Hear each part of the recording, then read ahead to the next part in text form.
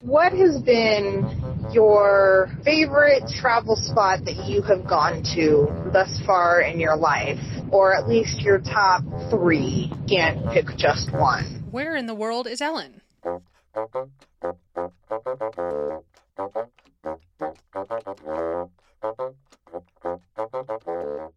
The voice that you just heard at the beginning is of Bonnie Littlejohn. Hey, Bonnie. She left me a bunch of Voxes asking me all sorts of great questions, and that's the one that I get the most often. What is your favorite country? One of my answers is Albania. Awesome. Episode over. Roll credits.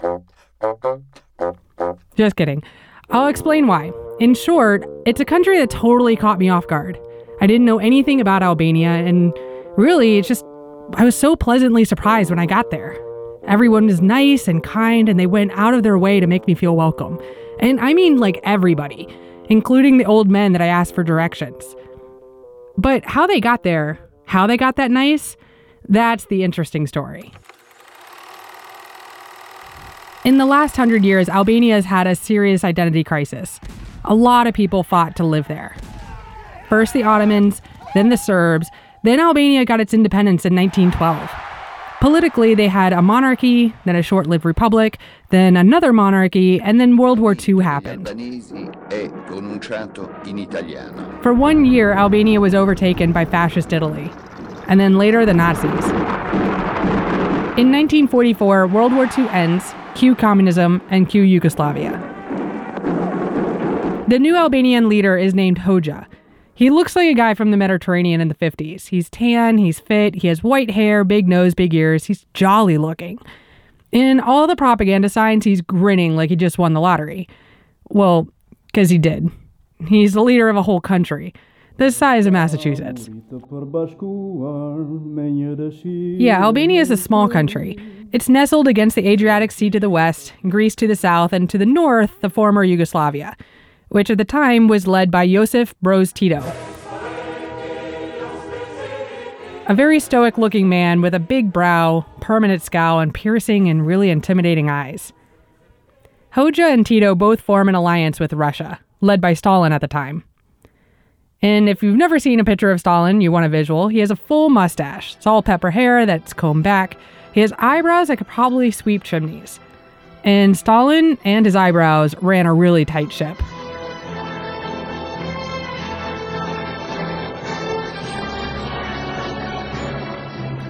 In 1948, Tito, leader of Yugoslavia, was having problems with Stalin. Hoxha accuses Tito of being too liberal and breaks ties with Tito. So now Albania and Russia are in a good relationship, and I'm sure that baklava was baked and delivered until 1960, when Stalin dies. Khrushchev takes over as Russia's new leader, and he de-Stalinizes everything. Hoxha gets really pissed about this because, again, he's being way too liberal. So Hoxha breaks ties with Russia. So now Hoxha is in this pickle. He's pissed off Yugoslavia and Russia. He's the leader of a tiny country that's really isolated, and now there's a lot of tension. So he goes and looks for another communist big brother, and he finds China.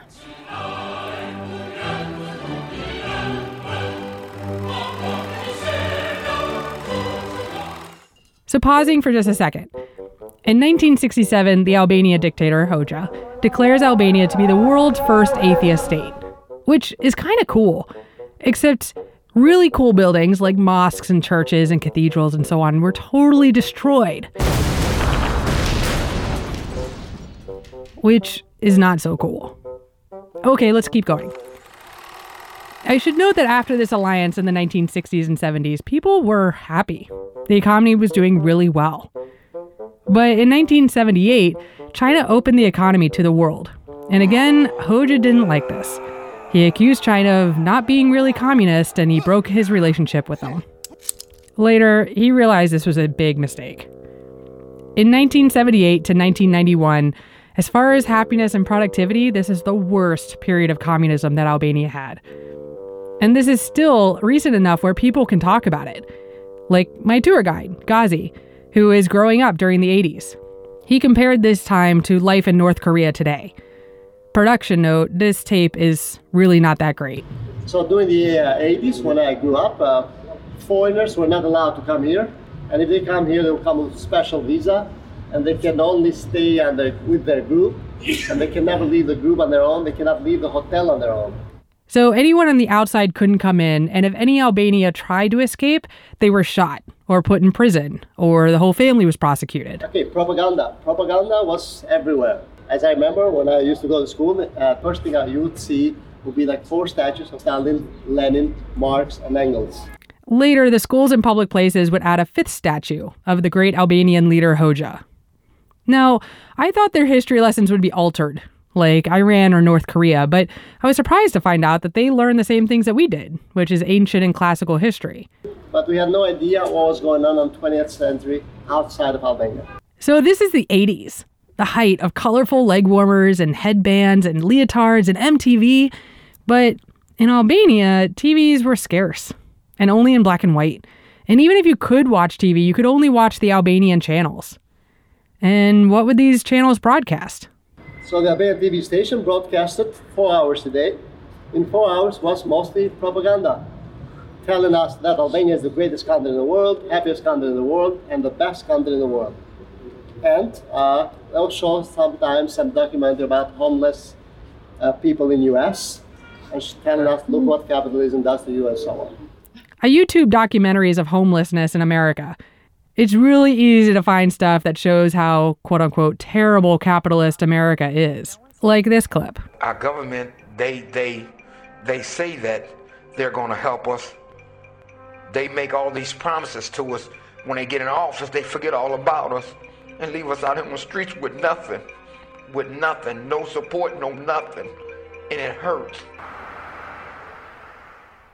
Americans have this great thing called freedom of speech. We really love taking advantage of it and voicing our opinions. But in Albania, if you said, these potatoes aren't that great today, you can get in trouble just for saying something like that. Because the state provided everything, there was only enough food to keep people alive. There were no frivolous things, no colorful clothing, no differences in hairstyle, no fruit. No fruit. Actually, Ghazi remembers that when bananas were first brought into Albania, his mom didn't eat them. She didn't trust bananas. Now, of course, she loves bananas. Ghazi also remembers that in the 90s, someone found this stuff called gum. One single piece of chewing gum, and we're sharing the same chewing gum, like 5 or 6 kids. We don't do that anymore, yeah? In 1989, the Berlin Wall fell. Good evening, everyone. From the west side of the Berlin Wall at the Brandenburg Gate, I'm Tom Brokaw. Not hammers and sickles, but hammers and chisels as young people take down this wall. And communism throughout Europe and Albania fell with it. In 1992, Albania had their first election. And this is a big change from communism to capitalism. The first thing that they did was to break down and to collapse the statue of Enver Hoxha. That's Fatih. He's a citizen of Albania, but he's also my couchsurfer host. After tearing down the statue, the crowds moved to the streets. And unfortunately, they started burning everything that was once state-owned, like really important factories. They still are inefficient. They haven't, the government still haven't managed to bring them up again to life. A lot of Albanians became refugees and fled, trying to seek asylum in other countries. Many crossed the border into Greece, but others boarded boats and headed to Italy. Now, when I say boarded boats, I mean they were overflowing the boats. Imagine a toy boat in a bathtub and just dumping a box of Cheerios on it. That's what the pictures look like. And the Italians, well, they didn't take to these new asylum seekers well. And to be fair, they were a little overwhelmed. They had no process in place and they didn't really know what to do. So Italian authorities refused to let any Albanians get off the boats and ordered them to turn around. They flew helicopters with food and water onto the boats, but there wasn't enough, and the hygiene conditions were quickly deteriorating, as where there weren't even nearly enough toilets for the 15,000 on board.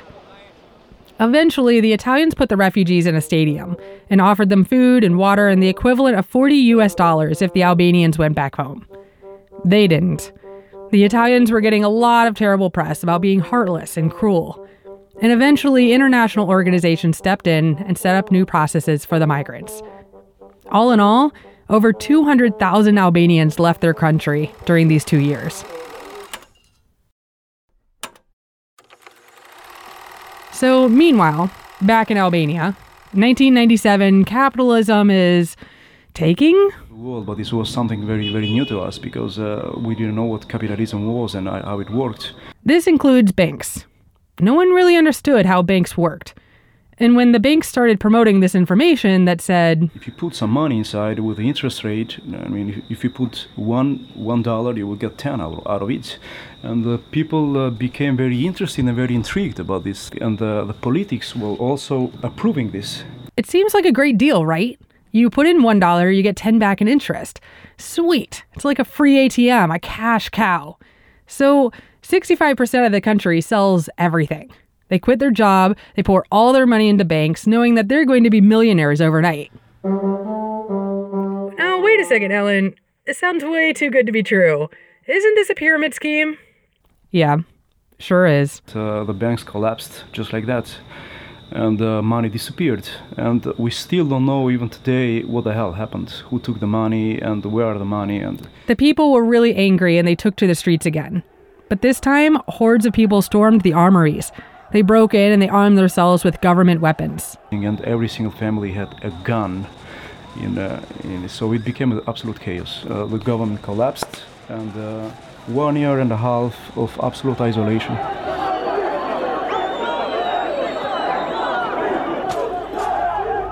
Everything stopped. Time stopped.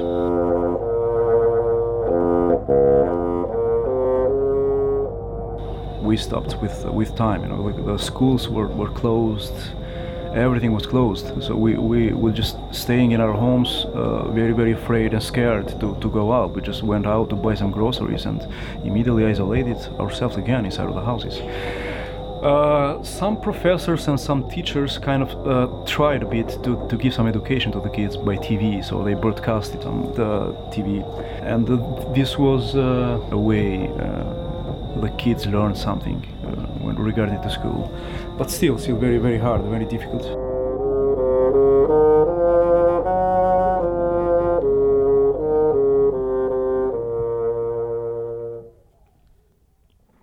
Let's fast forward to some recent years. Albania is like California, meaning they can grow anything, including 4.5 billion euros worth of marijuana, which they did. And in 2014, police stormed the city of Lazaret, which is where all this pot was being grown, and they burned it all 900 metric tons of it.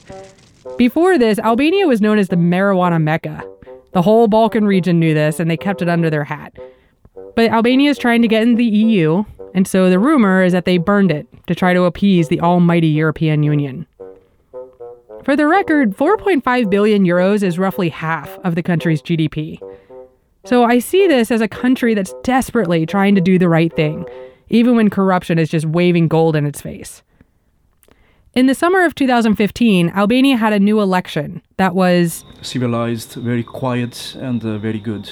So yeah, this is a great achievement that Albania has done. There was no protest, and I was pretty impressed that the candidates that lost, they accepted it, and they also said for the winner, congratulations, and be successful in your job. But it's something very, very, very good. And that normally didn't happen before. No, this is something. Of course, I didn't know any of this before I went to Albania. I rarely do any research before going to a country. But again, my first impressions were the people were really curious. Random old men would ask me what my favorite color was, if I had any siblings or pets, or how did I like my eggs. Not because they were nosy, but because they had never met a foreigner before. Other impressions were of the land itself. The gorgeous beaches, the Yosemite-like national parks, the food that was so flavorful and in this perfect blend of Italian and Turkish. But my main takeaway is this, is that Albania has gone through a lot of crap, again and again and again, but somehow the people are the nicest that I've ever encountered, and all they want is their country to flourish. Thanks, Chris Allen, for helping me edit. Thanks to Gazi for being my tour guide, and Fatian for hosting and talking to me about dark and depressing times of Albania history. If you want to know more about Albania and see pictures, check out the show notes or go to ellenlurie.com. If you have questions, like Bonnie did, that you want me to answer, leave a review on iTunes or email me at ln.lurie@yahoo.com.